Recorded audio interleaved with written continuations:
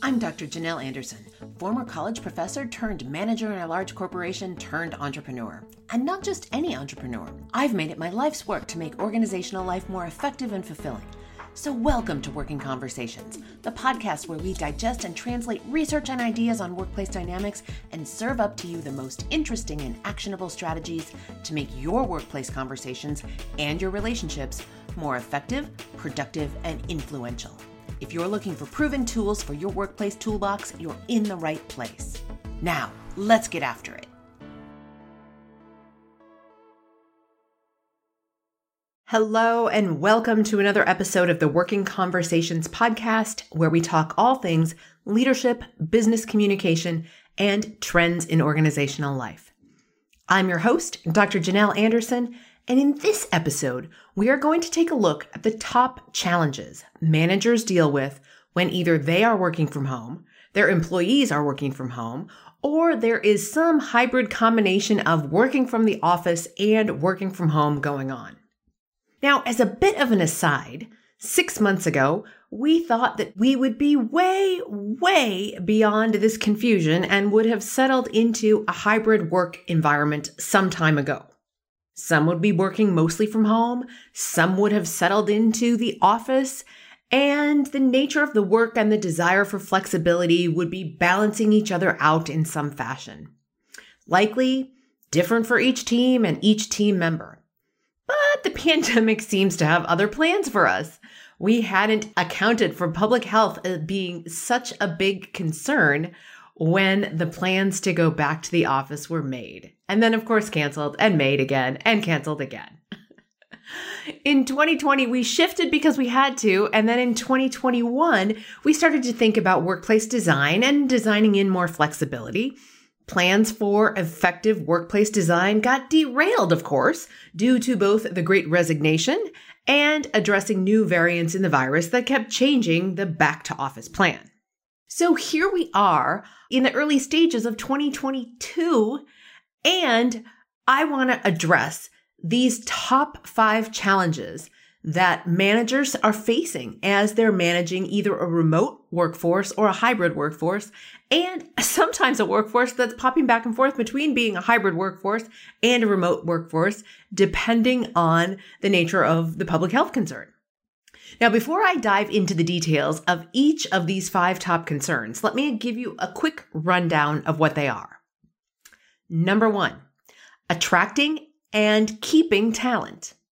Number 2, loss of social capital. That is the relationships that keep our teams together. Number 3, burnout and emotional health. Number 4, fairness and equity. Think who gets to work when, from where, for what reasons.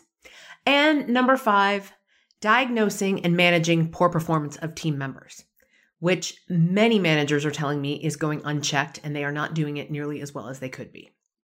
All right, so let's dive in to the first of these and we'll go through them one at a time. And then at the end, we'll give you a quick recap. And in fact, at the end, hang in there till the end of the episode when I give you some resources for what to do about it. All right, number 1, attracting and keeping talent. My friends, the Great Resignation is still here. The latest numbers from the U.S. Bureau of Labor Statistics show that in October, 4.2 million workers changed jobs. And in November, that number was 4.5 million. So almost 9 million combined in just 2 months. And then there are the 5.9 million unemployed people who reported in November that they want a job, but for whatever reason, they have not actively looked for work in the past 4 weeks. As I've claimed in previous episodes of this podcast, the pandemic is an inflection point for employees. It causes us to take stock of what we're doing and ask ourselves, is this all there is? Or is this what I'm meant to be doing? And for those who are in a toxic work situation, whether that be due to their manager, a coworker, or the company itself, employees are clearly seeing that there are other options. Hence the turnover numbers from the Bureau of Labor Statistics. In short, the competition for talent is fierce right now, and that's not going to change anytime soon. To overcome this challenge, be the kind of manager and the kind of organization who gets the other things on this list right, the other challenges, and develop a reputation for doing so. And if you can do that, you will have a much better shot at attracting and retaining the top talent in your industry. Now, I did speak about this in last week's podcast with my predictions for 2022. If you missed that, it's episode 40, and you're going to want to catch that to hear the predictions I made about 2022. Now, on to the second big challenge that managers face while working from home or managing a work from home or hybrid team. The second big challenge is loss of social capital. That's all about building and maintaining relationships. Now, some people are great at making friends online and getting to know their coworkers through the various computer-mediated tools, and others, well, not so much. And this is driven by many, many different factors. It could be personality, it could be age or generation, it could be whether you're an introvert or an extrovert. And oftentimes it happens by chance. If we're to have the same routine or sit near one another at work, or maybe have a similar parking place, just by mere chance, we might have gotten to know one another in those pre-pandemic days. We might have struck up a friendship based on circumstance or chance. Let me give you an example of when that happened to me way back, almost 20 years ago in the very, very pre-pandemic days. My oldest son at the time was in preschool. And if you know anything about kids in preschool, it's complicated figuring out who to play with. And kids in preschool often strike up a friendship and a play routine with kids who get dropped off right around the same time they do, because they're the new kid who's maybe not involved in a social interaction with another child. And then along comes another, maybe not new kids in the sense of being new at that daycare or at that facility, but they were the most newly dropped off. And then the next most newly dropped off kid shows up. And then oftentimes those two kids start playing together. So when my oldest son was in preschool, this pattern happened with a couple of kids who were brother and sister. One was his same age and one was 2 years older. And those were the two kids that he played with the most frequently. In fact, because the drop-off patterns of the parents were similar. Now, eventually I discovered that the mother was in a similar industry as I was. She was also a college professor. I was a college professor at the time. And the father of those two children was also in software, as my husband was and is. And so the couples, our families struck up a relationship largely initially based on drop-off time. This similar by chance pattern of when we were dropping our children off at daycare. We're still friends now. Isn't that ridiculous? Here's how this story comes full circle. This same child of mine, who is now 23, asked me recently as a young adult who'd moved off to a new city out of college with no friends in his new city, how do you make friends as an adult? And my response to him was to develop a somewhat similar routine. If you can fall into some similar habits, go to the health club at the same time, go to a coffee shop at the same time every day or every week, and find other people who might be of similar ilk as you who are in similar patterns. Now, of course, the pandemic throws a bit of a monkey wrench into that because we are not going to those public places as often as we maybe would be in other times. But I share this example by way of demonstrating how simply our circumstances or chance lends itself to building and maintaining relationships. Again, that loss of social capital, that loss of relationship is challenging for managers. It's challenging for when you have to have difficult conversations. It's challenging in establishing trust. It's challenging in asking for help at a difficult time or passing along additional assignments or a stretch assignment to somebody who maybe you just don't know that well. Now, it's also challenging from the reverse perspective. If your employee doesn't have a very strong relationship with you, doesn't have that strong social capital with you to spend when they are feeling stressed out, when they are feeling maxed out, when they need some help, or when they maybe just need to lean in and ask you for some advice. If they don't have the strength of relationship, if that social capital is not in play, they won't feel that they can trade on it. And they'll feel a bit more of a deficit there. So loss of social capital is huge. And again, it really does take something for managers and their employees to overcome the loss of being face-to-face, because we build that social capital so subtly and so quickly when we are co-located. So number 2, that second biggest concern or challenge for managing at a distance is the loss of social capital. Challenge number 3 of managing at a distance is burnout and emotional health. Everything from Zoom fatigue to health concerns to bad physical and emotional habits that may have cropped up during the pandemic. All of these things, managers need to consider both these things for their own mental health as well as for their employees' mental health. As you probably know, one of the biggest factors that's facing the American workforce right now is burnout. And one of the biggest contributors to burnout and all of the rest is not being able to shut down work for the evening. People are letting work bleed into their social lives, their personal lives, and have really, really blurred those boundaries. So managers and leaders need to get a handle on this for themselves, as well as address it with their teams. Now, if I'm your manager and I'm sending you email at 11 p.m. or 2 a.m. or on the weekend, you might feel the need to answer that email at all hours of the day and night. And in fact, many of your most conscientious employees will feel that need. And you burning yourself out or burning the midnight oil is going to be a contributing factor in burning them out. So not just when you're doing email, but the start of your day, the end of your day. Again, if you're a longtime listener to this podcast, you've heard me talk about the importance of the symbolic commute for those who are working at home, having a punctuation to the beginning of your workday and the end of your workday. And since we're talking about burnout and emotional health, there are so many other things that you can and should be doing for your mental health as well. Everything from exercise to meditation or prayer or journaling. Again, you've probably heard me talk about some of these things if you've been a longtime listener to the podcast. And you need to be doing more of those things to preserve your mental and emotional health in these days.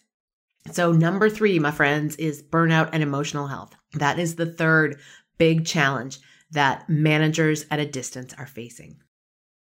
This episode is made possible by Instacart. If you haven't already started using Instacart, now is the time, my friend.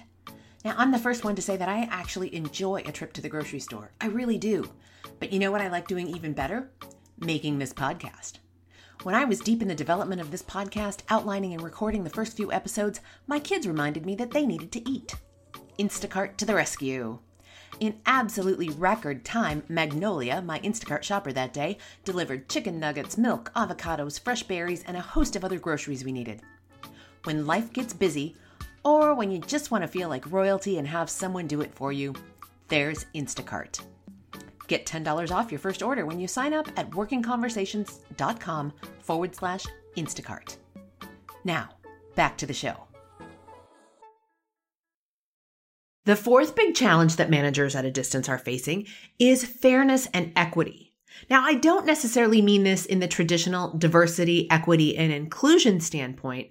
I'm looking at this more from a management and scheduling standpoint. Now, one of the most paramount things that we've learned in the past 2 years is that employees want flexibility. And that can bring up issues of whether you're treating your employees all the same.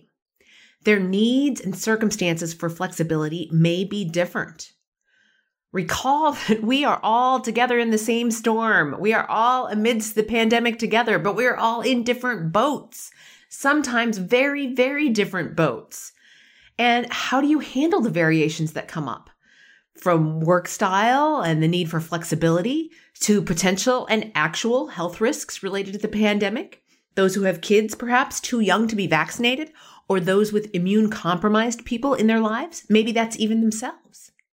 How do you handle both the actual fairness and equity regarding schedules, flexibility, location, and so forth, as well as the perception of equity?